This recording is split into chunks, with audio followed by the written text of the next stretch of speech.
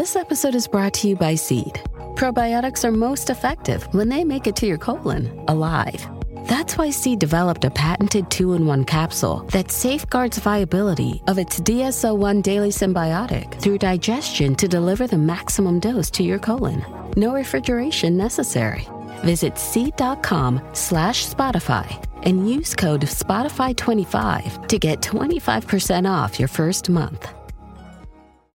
Right, we know from these Finnish studies that saunas induce longevity. 4 to 5 saunas for 20 to 30 minutes a week, and we see a 4 to 5 year lifespan increase in Finnish men. And I forget the percentage, but it's staggering. It's like a 40 to 60% decrease in Alzheimer's and dementia. From the sauna? Just from the sauna. Now, Ben, whenever I have somebody on the show that knows a lot about health and nutrition, I always want to talk about how can we at least make a real attempt at living forever.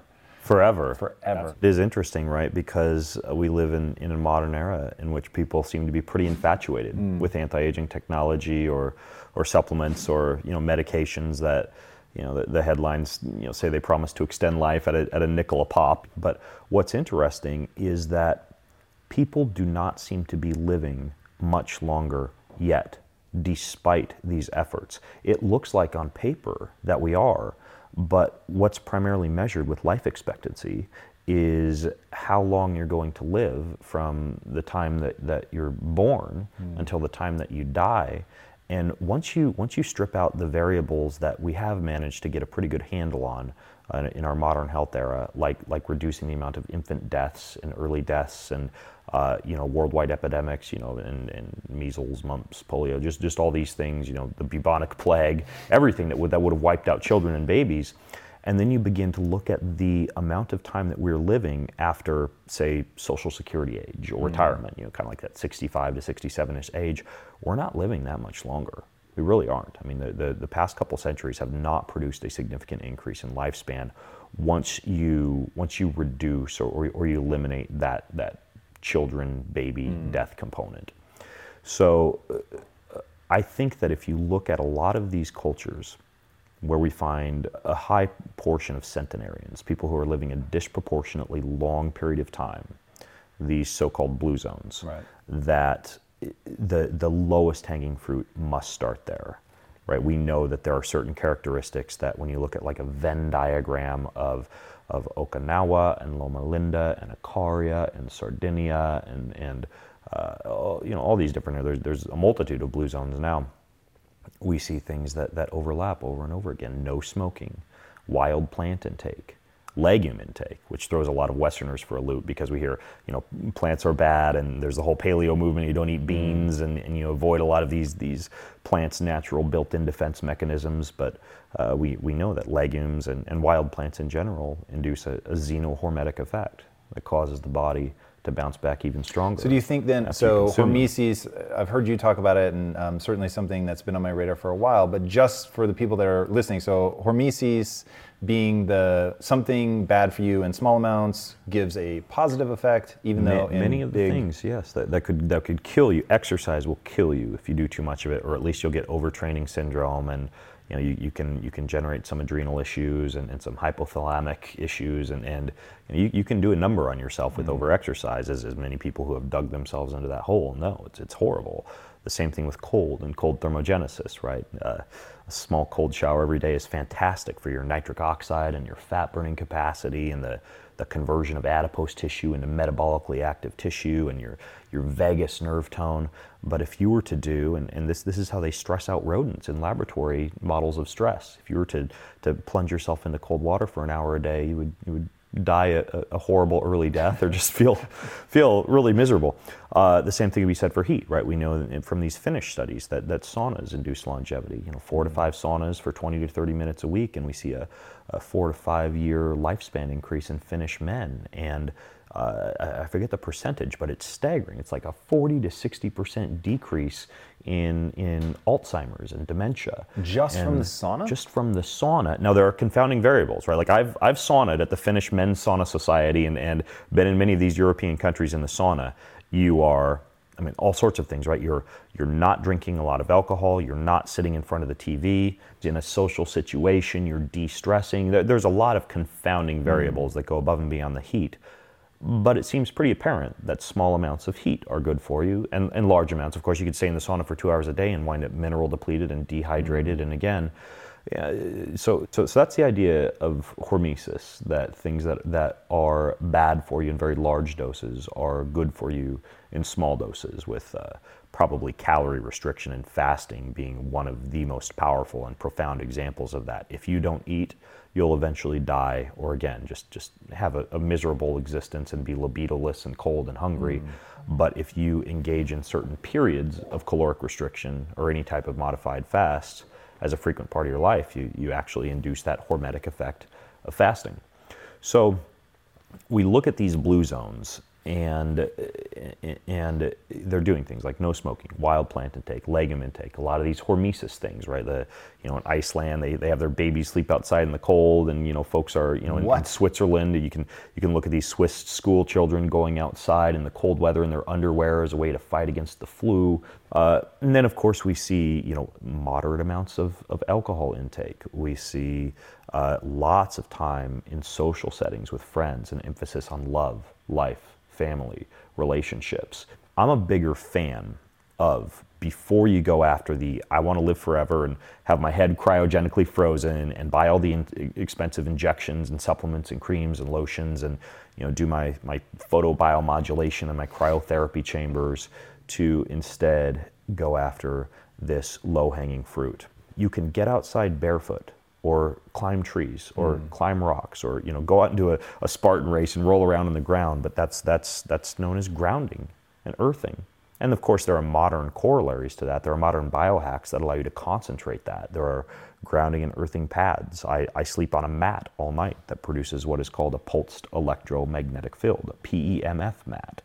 And this simulates exactly what I get if I were to go outside and ground or earth. And it's useful if I've been traveling and Why do you think this matters? I've heard about grounding, but... Right. It matters because the earth emits a natural magnetic field that is actually very therapeutic to the human body. But most of us aren't camping outdoors or sleeping outdoors, and in a modern post-industrial era, walking outside barefoot. So we can charge our bodies and enhance the health of our mitochondria by using the natural electrical frequencies that the earth produces, or that we can produce through modern technologies. So there are ways around this. How else can you charge the body? Good water and mineral intake, right? We know that each of the cells is in basically like an aqueous solution that needs minerals and needs water. You can put Celtic sea salt in water. There are What's the companies difference between Himalayan sea salt and Celtic sea salt, or Celtic salt? Based on the spectral analysis that have been done by a variety of companies on salts, at the top of the totem pole, from the data that I've seen, is the Celtic salt. It's kind of like a grayish salt. You can find it at most grocery stores. That's about the best when it comes to salt. Himalayan tends to be higher in iron and other metals. For men especially, who are concerned about, men tend to be at a higher risk for what's called hemochromatosis, or iron overload. I used to tell people, kind of like I used to use the term fruits and vegetables as one single word, and then you realize, well, fruit, apples and pears are actually a very good way to spike your blood sugar for a long period of time. I don't want to vilify fructose, because I think, fruit is nature's dessert. It's fine in small amounts, and I love, small, dark, rich berries that have a low glycemic index, but I don't lump fruits and vegetables into the same category like I used to. And no longer do I tell people, oh, have a good salt, like a Himalayan salt or a Celtic salt. No, I kind of think of those differently now, based on the effect that different salts have on the body. But the big picture is that I don't think enough people, based on soil depletion, based on water being stripped of minerals, if you're paying attention to your health and filtering your water and using reverse osmosis or something like that, you're not getting a lot of minerals. So there are places you can purchase trace liquid minerals. You can buy Celtic salt. You can buy they taste like seawater, these solutions called hypertonic solutions. But you want to stay very adequately hydrated and have a lot of minerals, and get outside and charge the body with the earth. And finally, you want to charge the body with the other way that we can actually affect our electrochemical balance, and that's near and far infrared light, which you can get from sunlight. Or if you're into the whole modern biohacking and technology movement, there There are now, it's almost like an infatuation with this thing called photobiomodulation. You go to these anti-aging clinics and they have these red light tables that you lay on, and you can buy them for your home, but you know, there are infrared saunas, right? But it's far infrared, near infrared, and red light. And when you combine grounding or earthing, or the use of PEMF if you want a more advanced tactic, water, good clean pure water, with a high amount of minerals, and a lot of sun, or again, if you're going to biohack it, some type of photobiomodulation panel or bed or sauna, you're well on your way to optimizing mitochondrial health without a lot of these fringe injections and tactics. And I would say that that's closer to kind of simulating what the blue zones might do versus taking a deep dive into some of the more modern technologies and supplements before you've taken care of just the basics. That's really interesting, and something I'm going to play this back, because so much of that I think is getting into mitochondrial health and really thinking about that is something that I want to be obsessive about, just from an energy perspective, having the energy to do the things that I want to do. Yeah, absolutely. And I'll tell you one other very interesting thing that I think confuses a lot of people when it comes to the mitochondria, and that's this idea of antioxidants.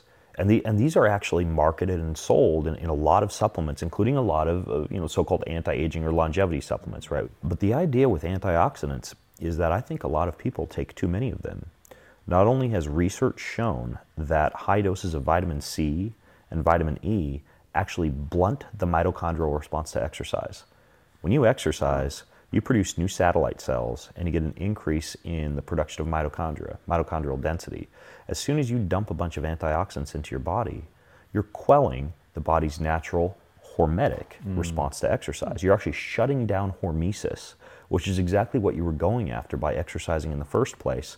So by going out after an exercise session and taking a bunch of antioxidants, or even taking doing a cold soak or a cold bath, you're quelling the body's natural inflammatory response that you actually want to occur. Now, when it comes to the mitochondria, the same thing can be said. The mitochondria produce free radicals, and free radicals are bad, right? Well, that's what we're led to believe. They're not. Free radicals are signaling molecules. Free radicals are what are released by your mitochondria to let all the other mitochondria in that cell or in that area of tissue know how much energy to produce or not to produce. You need a certain amount of free radicals to actually signal your body to know, hey, I need to shuttle more electrons through the electron transport chain to produce more ATP, or I don't. And when you completely quell that free radical response, you get decreased mitochondrial activity, decreased cell-to-cell signaling, and you lose a lot of that hormetic response that you're going after. So the trick is to find the sweet spot with antioxidants, preferably to get a lot of your antioxidants from wild plant intake and whole food intake, so that, similar to the blue zones, you're also getting that hormetic effect of the wild plants. And then finally, to be careful, pairing your antioxidant intake too close to an exercise session. So I'm a huge fan of fasting after exercise. Not only do you get a growth hormone response and a testosterone response that's greater than if you finish your exercise session with to suck down your fructose, your maltodextrin, your creatine, whatever else is in your shake. You instead fast for a couple hours after exercise. That also allows the body to have to fight its own battle, right? It's got to create a lot of its own endogenous antioxidants. It has to engage in that free radical cell-to-cell signaling. It has to create new mitochondria or increase the health of the current mitochondria. It has to repair and recover. And as soon as you try to do everything you can, all the biohacks and supplements you can so that you recover as fast as possible, you actually quell a lot of that response. So it's very interesting how there's kind of like a sweet spot with a lot of these things, especially when you combine hormesis and mitochondria and exercise and wanting to live a long time. So speaking of exercise, what is the sweet spot, I guess, for if you're trying for longevity, a healthy lifespan? I'm guessing it isn't the ultra endurance races. What does it look like? Human beings are wired in a certain sense to go out and slay dragons, to climb our own personal Mount Everest, to get out and just to move, right? Living in a modern, post-industrial, largely sedentary era, we no longer are scratching that itch with our jobs. Unless you're lucky enough to be a construction worker or a painter or, like my wife out there, bringing alfalfa to the goats in the wheelbarrow and taking care of the chickens and pulling weeds out in the garden and just being out in the sunshine, lifting heavy rocks every once in a while, or maybe, you're a hunter-gatherer. If you don't fall into any of those categories, you get to the end of the workday or start the beginning of the workday, and you do have this ancestral itch to move. And hence, we now live in an era of CrossFit boxes and pop-up gyms and quick done-for-you 45-minute super brutal exercise sessions to replace what would have normally just been our day-to-day job 100 years ago. And up until very recently, gyms and exercise and beating up and buffeting the body, that was the realm of athletes and gymnasts and warriors and knights and gladiators, and it wasn't something the average person really even felt the pressure to do. You want to survive, you want to get through the day, you want to move, and this idea of intentionally starving yourself for fasting and also intentionally beating up the body with exercise, like this is a relatively new phenomenon, in an era where we're sitting all day and surrounded by food. We've had to figure out a way to kind of fight that battle, right? So we fast and we exercise. But the idea with exercise is, of course, we don't see, to return and kick this horse to death, not many of the blue zones or longevity hotspots engaging in formal exercise sessions, right? They are moving, lifting heavy things every once in a while, occasionally sprinting or playing a game of soccer or tennis, or if you look at it in terms of like an ancestral context, maybe running from a lion. But we're not doing a lot of those things now, and so we need to go to the gym.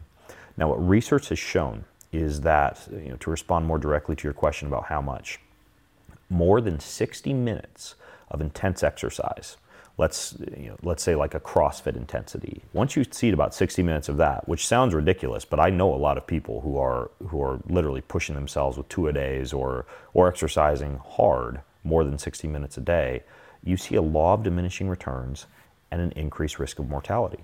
And in the same way with aerobic exercise, let's say moderate aerobic exercise, right, where you're pretty aware that you're exercising. It's not like you're out picking weeds in your garden. Once you exceed about 90 minutes of that, you also see an increased risk of mortality, a decreased rate of return on your exercise, and we see things like a cardiomegaly, like an enlarged left ventricle of the heart. We see increased risk for arterial stiffness. So it appears to be about 60 minutes of intense exercise and 90 minutes of aerobic exercise where you definitely see a law of diminishing returns.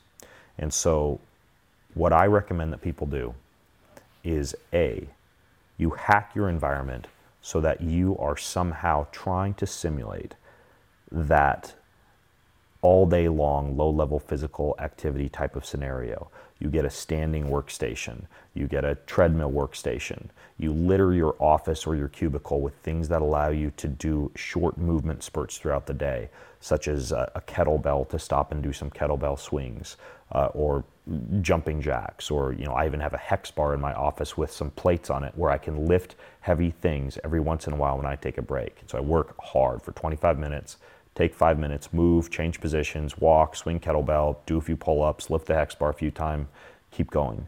I wait to take all my phone calls until the afternoon when I can go outside in the sunshine and walk and take my phone calls. So you figure out a way to get your body to engage in low-level physical activity during the entire day. The way I like to think of it is that exercise should be an option when you've finished your day, not a necessity. Then when you do exercise with the minimum effective dose of exercise. Walking is one of my favorite modes of exercise, period, because I can talk on the phone while I'm doing it, I can be in the sunshine, very low barrier to entry, I can do it when I'm sleep deprived, I can go see a city when I'm in a city, it can be functional if I'm commuting. But walking speed, particularly walking at a slightly faster rate than what is comfortable for you, slightly faster than your stroll rate, and being kind of cognizant of your walking speed as you're walking, like pushing yourself to walk just a little bit faster than you want to walk. Walking speed is correlated with longevity as well. And I'll throw one other at you. This particular mode of exercise involves cold exposure, it involves hypoxia, it involves some amount of sensory deprivation. Swimming. Just swimming. Just swimming. Interesting that you call that sensory deprivation. Oh, if you've, this is one of the favorite things I like to do in the mornings when I travel. Is I'll get into a pool at the hotel and I go under the water. I hold my breath. I go under the water, back and forth. And when I need to come up for a breath, I come up for a breath, and I train myself how to control the heart rate. And it's even better if the pool's a little bit cold, right? So you're getting some of your cold therapy. And then as soon as I've recovered my breath, I go back under, and it's peaceful, and you can't hear much other than the little swish of your hands or the swish of your feet. Your heart rate's up, you're training your breath, you're a little bit cold, and you're sensory deprived. So you almost get a very kind of meditative feeling from it.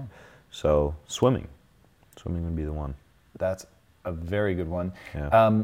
Earlier, you've mentioned a couple times, like, everybody has their own personal Mount Everest. What is yours? Given the crazy shit that you do, like, what is your personal Mount Everest? Well, for me, it's no longer physical. That's interesting.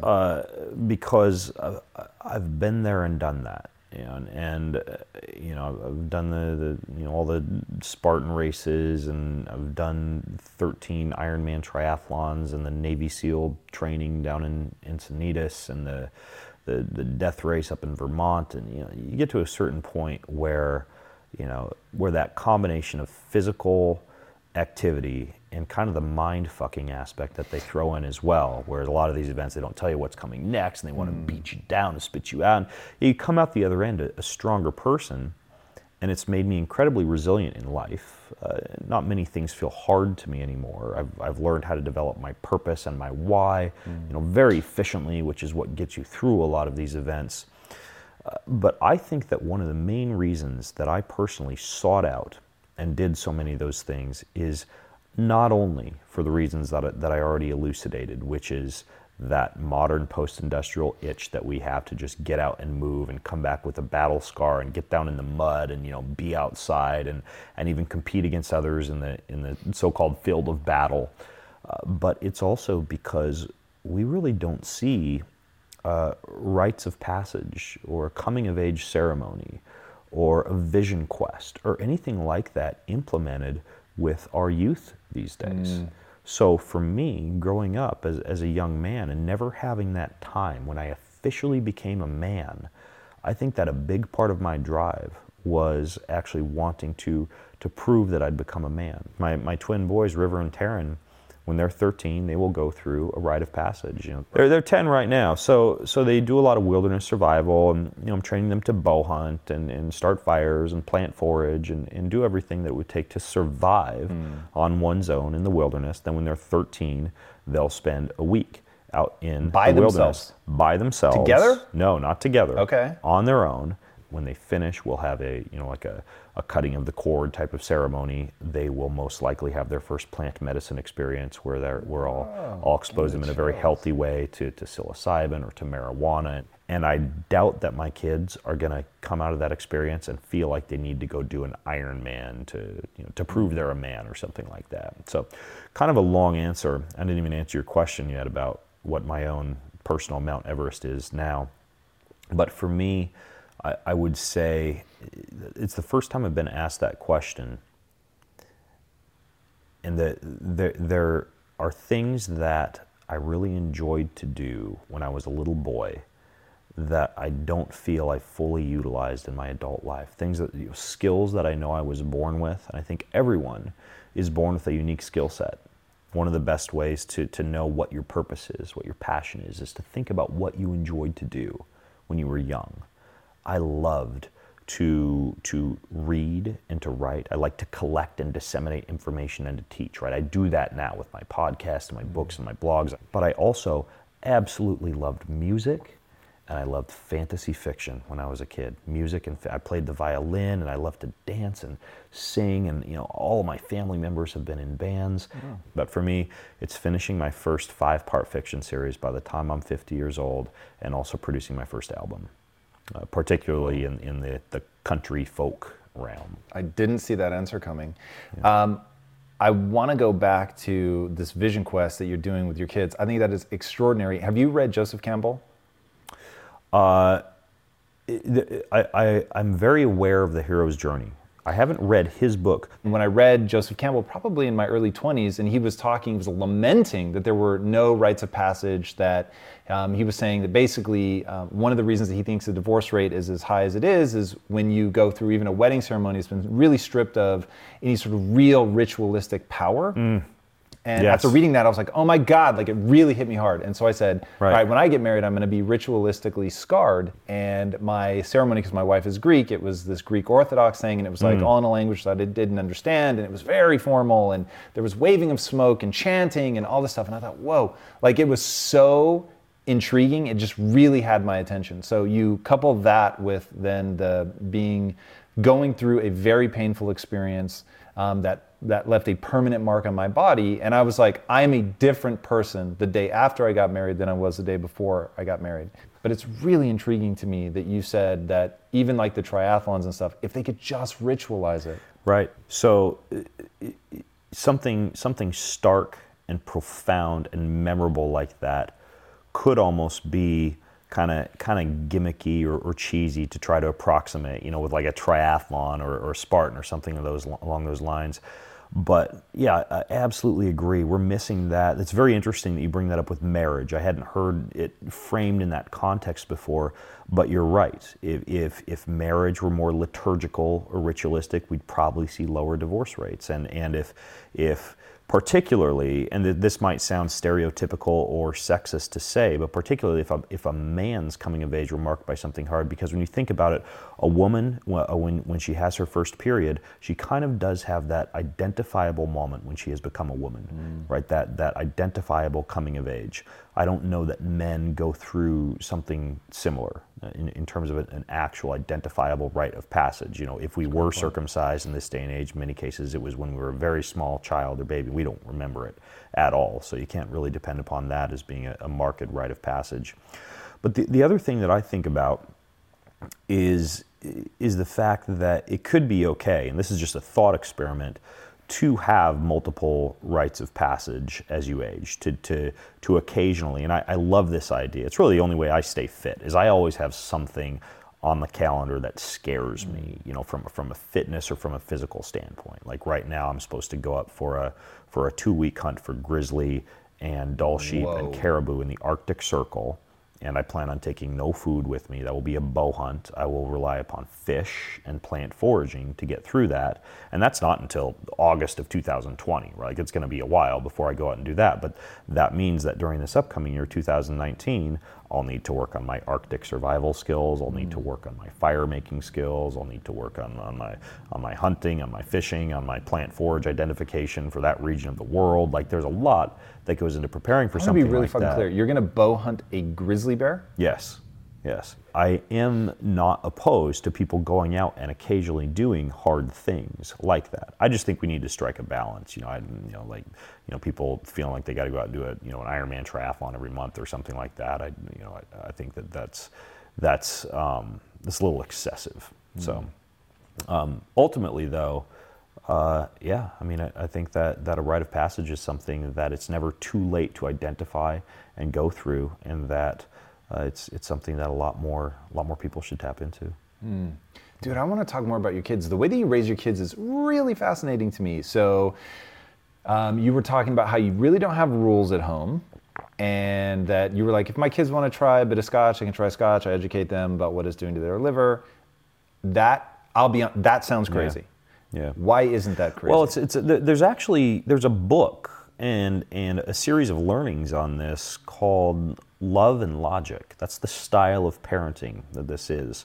And I'm no expert on that book or that curriculum per se, but the general idea is that rather than barking orders at your children or your babies or telling them no, don't do that, taking things away from them, having a host of forbidden fruit from pornography to alcohol to drugs to the freaking hot stove that they're not supposed to touch, you instead teach them the potential consequences of any decision that they might make in life, and then allow them to make that decision with very few exceptions to that rule. If your child is about to step out in front of a train, I mean, for God's sake, tell them no, shout at them, grab them, and then pull them back. Don't let them die. But at the same time, there are certain decisions that I think a child should be far more equipped to make young in life, so that as they get older, they're able to responsibly handle those decisions. My first experience with alcohol was when my father's friend bought him a really nice bottle of scotch, and in our house, the children did not drink alcohol.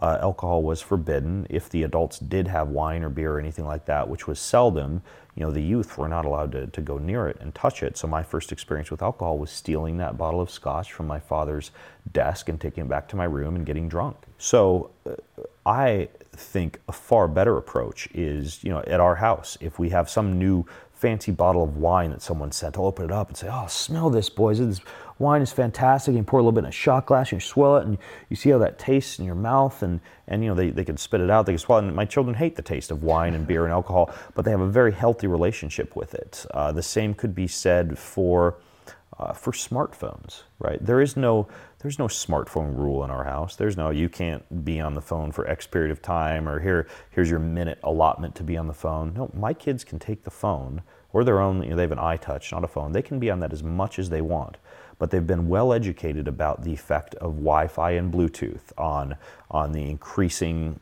cell neuronal division in their brain, and the effect that can have on the sperm cells if they, like so many children and adults do, sit there with their phone in their lap. They know I'm very, very straightforward with my children. I tell them, well, you might actually mess up your sperm, and the children that you have later in life might be sick if you're holding your cell phone with Wi-Fi on down by your tiny growing gonads, right? And so I'm very straightforward with them about that, and then they can go use the phone whenever they want, and they do go and use the phone, but when they use the phone, they put it in airplane mode. They don't spend a lot of time on it, because it's not like this forbidden thing that I got Dad's phone and it's time to use it as much as I can until he rips it out of my hand.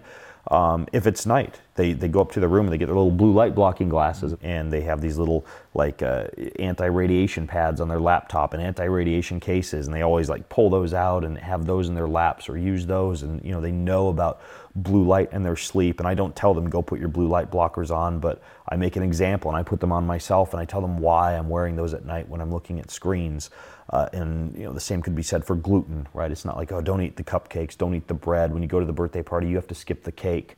I tell them, well, gluten will affect your brain. It can affect your performance in school the next day. It can do some harm to your gut. And I buy them these gluten digesting enzymes that they can take as a supplement, and then I just let them go out and make the decision. A lot of times they'll go to the birthday party and they'll come back and say, Dad, those cupcakes looked really good. I didn't want to have too much gluten, so I had about half of the cupcake and it was really good. Or we'll go to the restaurant with the wonderful popovers that they love to eat with the lavender butter, and they'll get their popover and make their popover, and then they'll pull out their gluten guardian or their enzyme capsules, their dipeptidylpeptidase. That's the name of the chemical that'll actually digest gluten. And so they'll take their gluten enzymes and do that, but there's no rule. They could eat all the bread on the table, and they know that. But it's a combination of educating the children about the consequences of the decisions that they're going to make, and then letting them make the decisions, and pairing that with you being a very good example. If I'm not wearing blue light blocking glasses when I'm on screens at night, and if I'm just basically hoovering bread at the restaurant, and I'm I'm not exercising, and then telling them, hey boys, you got to go learn to do the kettlebells. If they don't see me in the garage doing Turkish get-ups with the kettlebell the day after I taught them how to do it and told them it'd be really good for them, it really doesn't. Kids can see right through that. So it's two things. It's the consequences, and then it's also being a good example. Yeah. So listeners of my podcast know that I'm intrigued by microdosing, but I've never done it. But I've recently come into possession of some psilocybin that I'm really interested in trying. And you said that at 13, that may be the time that your kids first have a plant medicine. I think those are the words you used. Right. A responsible plant medicine experience overseen in the proper set and setting. Yes. Right. And what do you hope that they'll take away from that? What can I expect to take away from that? Well, microdosing is different than dosing with plant medicine. You know, the merging of the left and right brain hemispheres, your ability to set aside pre-existing values and beliefs and notions and make yourself open and embracing of new ideas, new thought patterns, which allows you to make business breakthroughs and personal breakthroughs and leave emotional baggage behind and develop better, more meaningful relationships with those around you. These are all things that you would get from dosing with these things in more of what might be considered a trip scenario. And then there's also the addiction component, people who are addicted to other drugs such as, you know, whatever, alcohol, heroin, cocaine, you name it.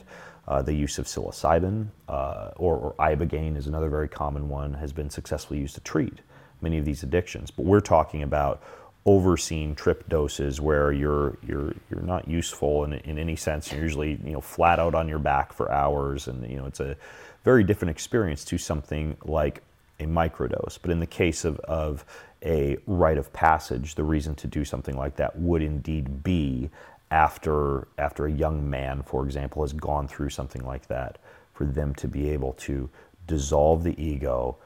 You go, I mean, the best way I can describe it when you use a medicine in that way, in a higher dose, is that you go completely blank slate and you just find yourself on your back, open to anything that the world has to say to you at that moment.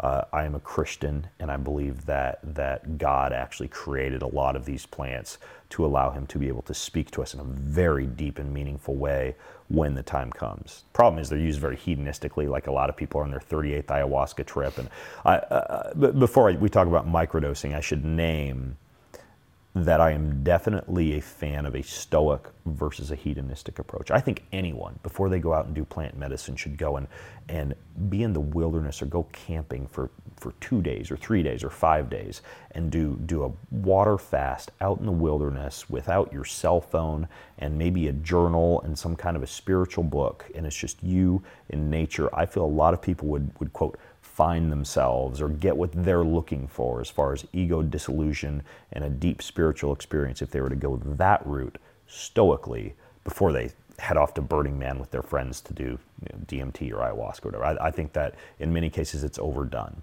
But with the proper set and setting, done in the right scenario with the right intention, I think it can be very powerful, again, for, let's say in the case of a young man, dissolving the ego and allowing them to venture forth into the next chapter of their life as a new person, having almost kind of pushed the reboot button, so to speak, and started the next chapter of life in a very profound and meaningful way. Now, microdosing, we're talking about far less, but it's still a perceptible difference that you experience in your cognition and your relationships, and even things like sensory perception in the case of something like psilocybin. Microdosing with psilocybin, what you get is not only that merging of the left and right hemispheres of the brain, but a little bit of that ego dissolving effect and a little bit of a sensory enhancement effect. The veins on leaves begin to stick out just a little bit better. Flowers become brighter. You go outside and you feel the sunshine on your skin a little bit more, and plants are brighter. A lot of people like to do things like use a microdose of psilocybin and then before the day of work begins, go for a walk outside in the sunshine to just kind of integrate everything that you're feeling, and then you get back in and you just charge into a day of work. Your relationships feel better, your interpersonal communication improves. I find that you become more empathetic to others' feelings. I use it for hunting because you actually do get, you know, it almost has like this turn you into the ultimate predator type of effect where you can smell better, you can see farther, you can see tracks better, you can see trees and plants and leaves better. So it's useful in that type of scenario as well. And yeah, it's a very, very pleasant experience when you use these type of things in the right format and responsibly. Yeah, that's, I haven't done it historically because I'm a wuss. I want to be very clear about why I haven't done it. Not like, oh, I have some fear of not being in control. I have a real, like, pervasive fear in my life of brain damage. And so things that mess with the brain really just freak me out. But I've heard so many people talk about, I mean, like you just did, that there's a potential really amazing impact of it. What is the craziest thing that you've tried? There's a lot of crazy stuff, but I guess the one I've probably caught the most flack for was last year Men's Health magazine had me do like a 3-month immersive journalism story on everything a fella could do to enhance his sexual performance and testosterone. So they had me doing gas station dick pills, which essentially turned out to be like a blend of sildenafil and ephedra, not any of the ancient rare Chinese herbs that they say are in them. Reduced ejaculation frequency, where you have sex, but you do like what's called a power draw, or you put your fingers down by your perineum, or kind of do like a Kegel squeeze down there. Power draw would be very similar to what's taught in the book, the multi-orgasmic man, where you breathe energy from your crotch, your lower dantian, up your spine, up to your head. So you're drawing the energy just as you're about to come back up into your body. How do you do that? As you're learning how to do that, you're literally just breathing and imagining the flow of energy coming up the back of your spine, over the top of your head and back down. And it sounds strange, but you can try this. I mean, if you want to just try it on your own, you can masturbate, and as you're getting close, you start to breathe and draw it back up. And you can also take 2 fingers and put them on your perineum, which is kind of the soft area between your asshole and your balls.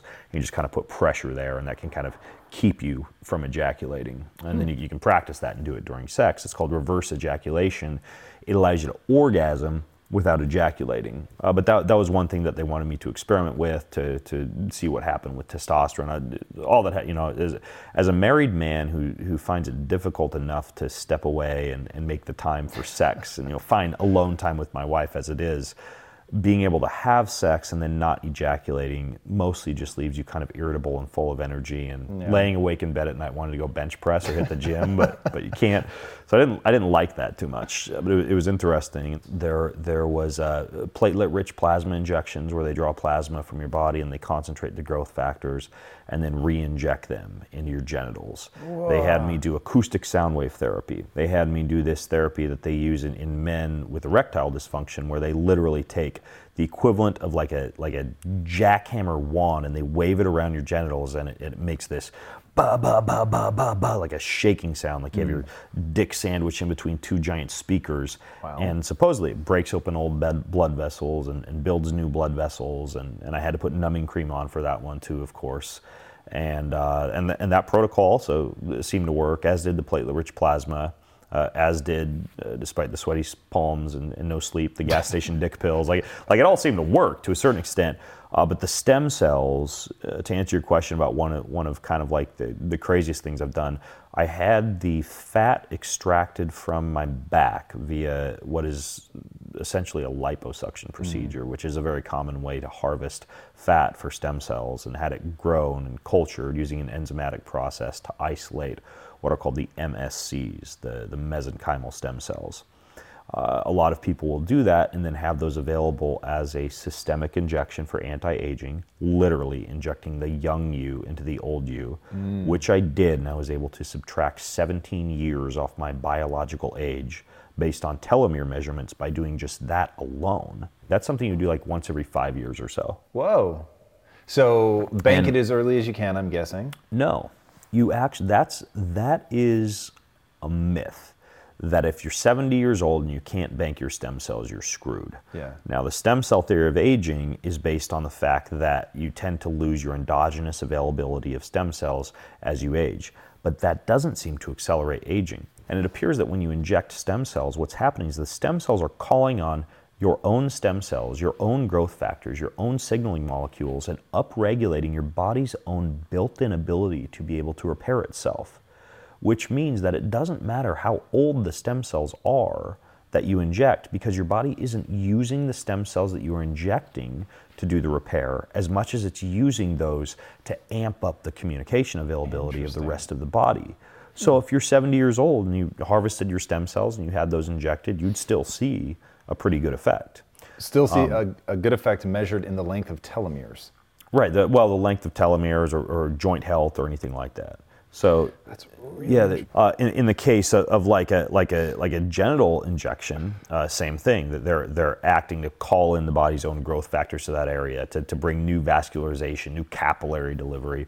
And so as part of that protocol, what I did was I underwent full body sedation. I had the bone marrow extracted from my hips, along with my own fat stem cells, along with things called exosomes, along with this platelet-rich plasma derived from my own blood. And I had my toes, ankles, knees, hips, penis 3 times, all up the spine, face, hair, everything done with stem cells at a clinic in Salt Lake City, Utah. So it was called a full body stem cell makeover.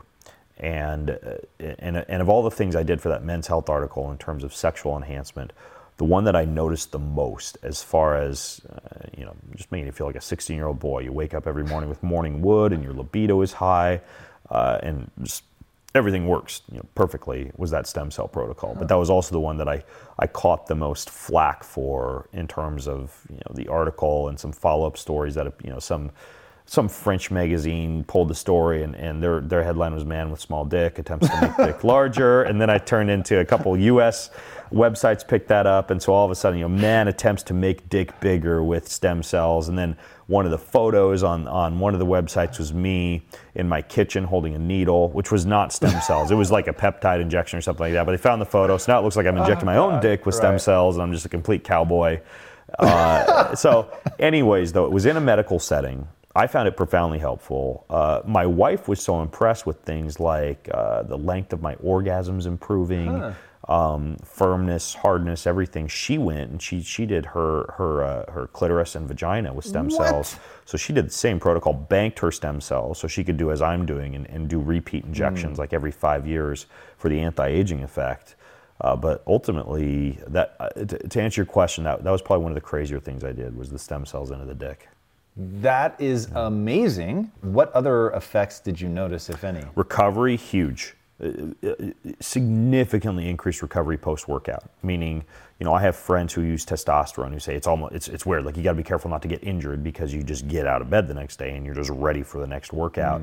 I noticed very similar effects with stem cells to where your body just repairs itself far more quickly after the workout. So that was one big one. My face, a lot of people said that after the microneedling procedure, they thought my face looked younger, like less wrinkles. So there appears to be a pretty good effect on collagen or skin or wrinkles. The big one though was just repair and recovery. I've done a lot of shit and just melting away a lot of the aches and pains and joints. That was what I appreciated a lot.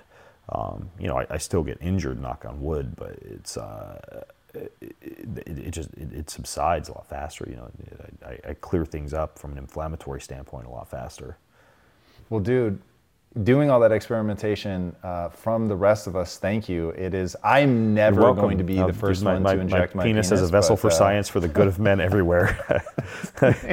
I don't plan on doing that much more. I think, I don't want to be like the dick guy. Especially I don't want to be the small dick guy.